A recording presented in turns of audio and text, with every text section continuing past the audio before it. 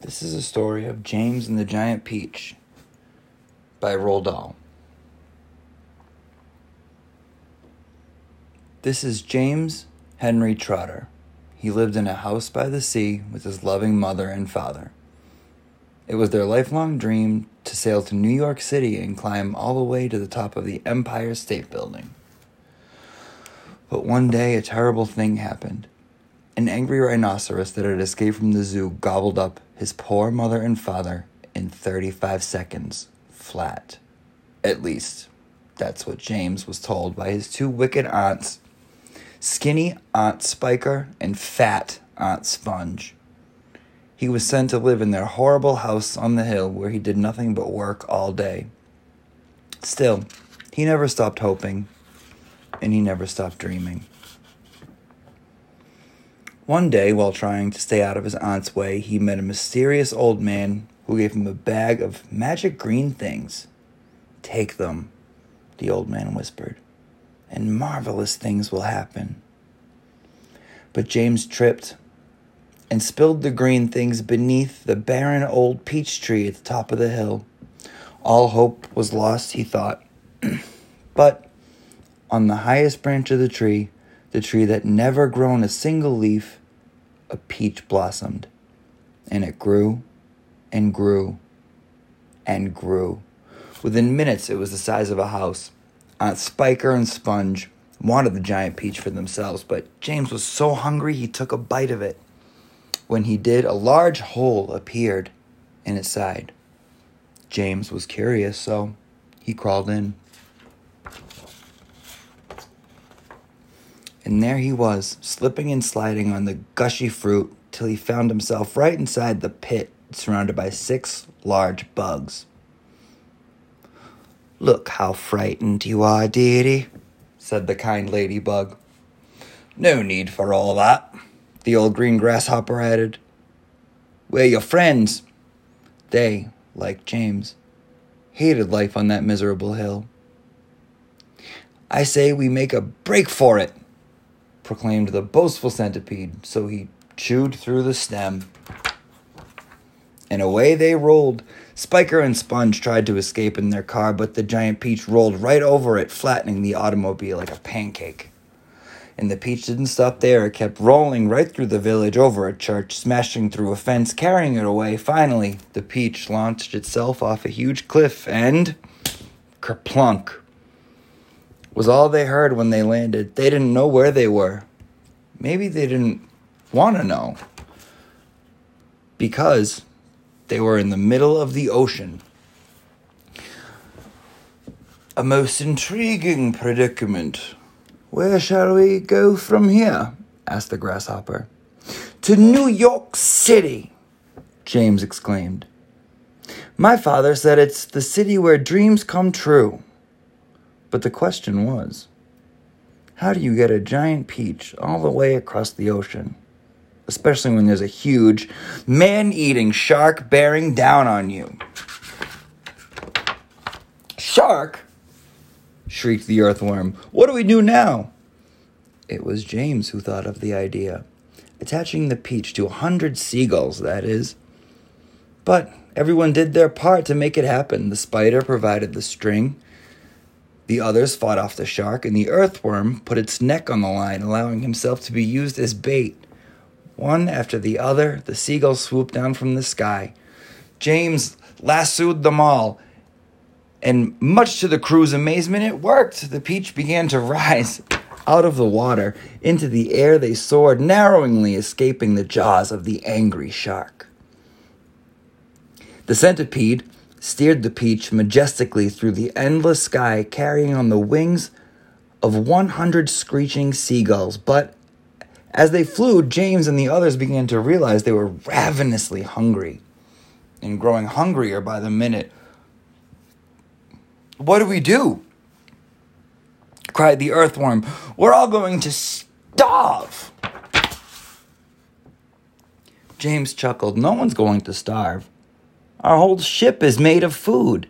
Indeed it was, enough for 10 voyages. It was James to the rescue again as he hoisted up handfuls of dripping, juicy peach and fed them to his famished friends. They had never in all their lives on the hill tasted anything so delectable, so delicious, so mouth-wateringly scrumptious as that fantastic peach. That night, the spider wove a special web for James to sleep in. It was the softest place he had laid his head in a very long time. But James couldn't shake one fearful thought. "Spiker and Sponge will come after me, won't they?" he asked the spider. "They'll send the rhino to come and get me." The spider tenderly stroked the hair from James's forehead.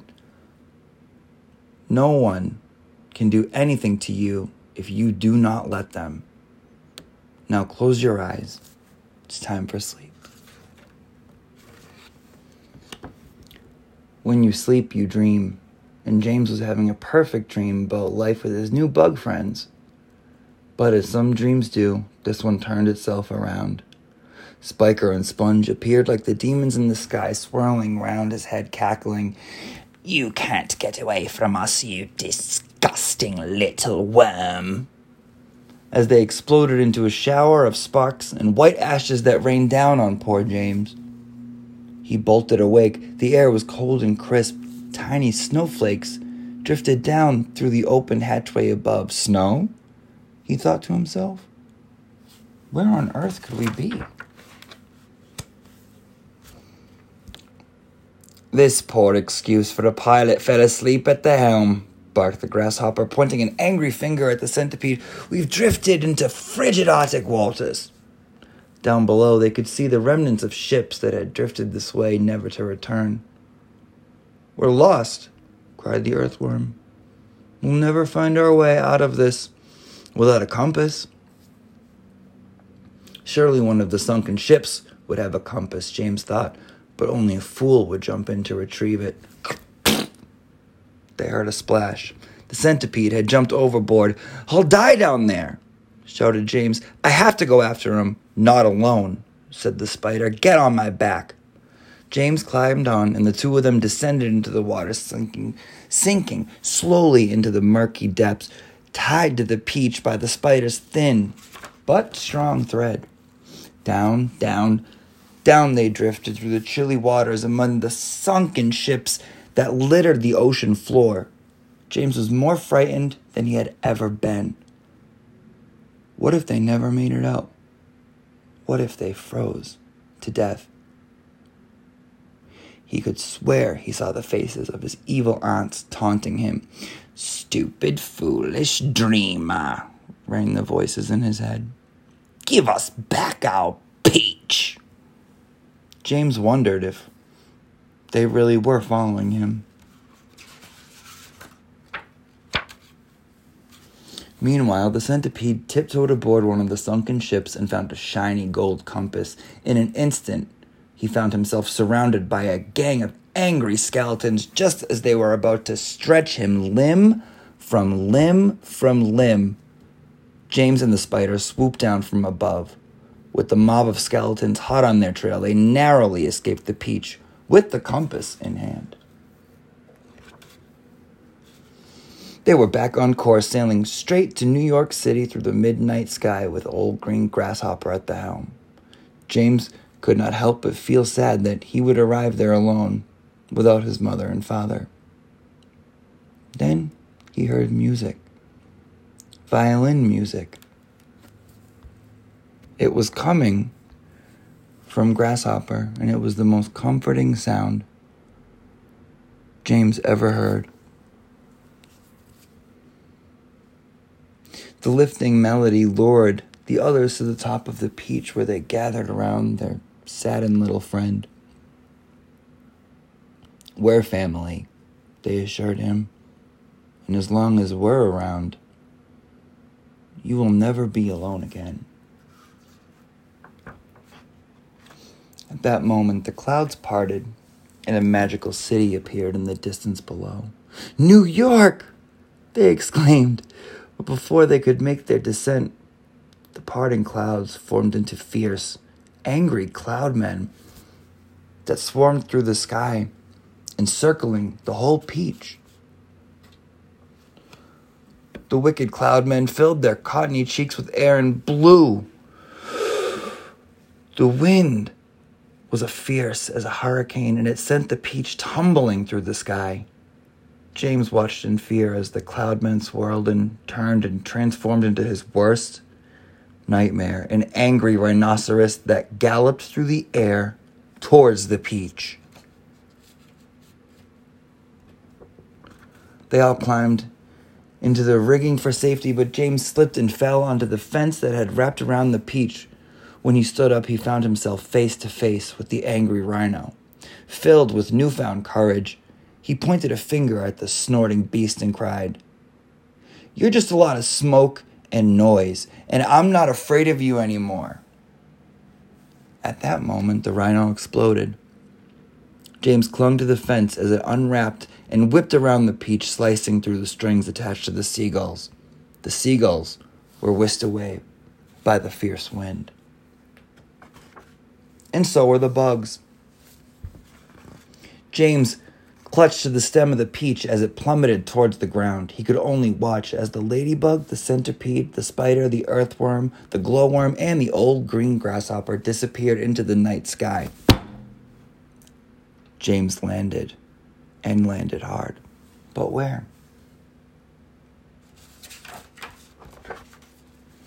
On top of the Empire State Building, that's where. James was in New York City. A huge crane lowered James and the giant peach to the street where throngs of people awaited, and it was all very exciting. But where were his bug friends? Why weren't they there to share this moment with him? Then something horrible happened, something hideous, something absolutely horrendous. Skinny Spiker and Fat Sponge arrived. They were so angry they had driven their mashed-up car all the way across the ocean to take James and the peach back to that hideous house on the hill. "I won't go," James declared. "Not me, and not the peach." The aunts were furious, but before they could do any harm, the bugs appeared in the sky. They flew to the rescue and wrapped the wicked aunts in a giant cocoon. A deafening cheer rang through the streets of New York City as scores of children rushed to get a bite of the delicious giant peach. They ate that peach all the way down to the pit and set it up in Central Park as a permanent home. People of all ages came pouring in just to see it and to hear the tales of James and the Bug's magnificent adventure. And James Henry Trotter, who was the saddest and loneliest little boy you could find, now had all the friends in the world. The end.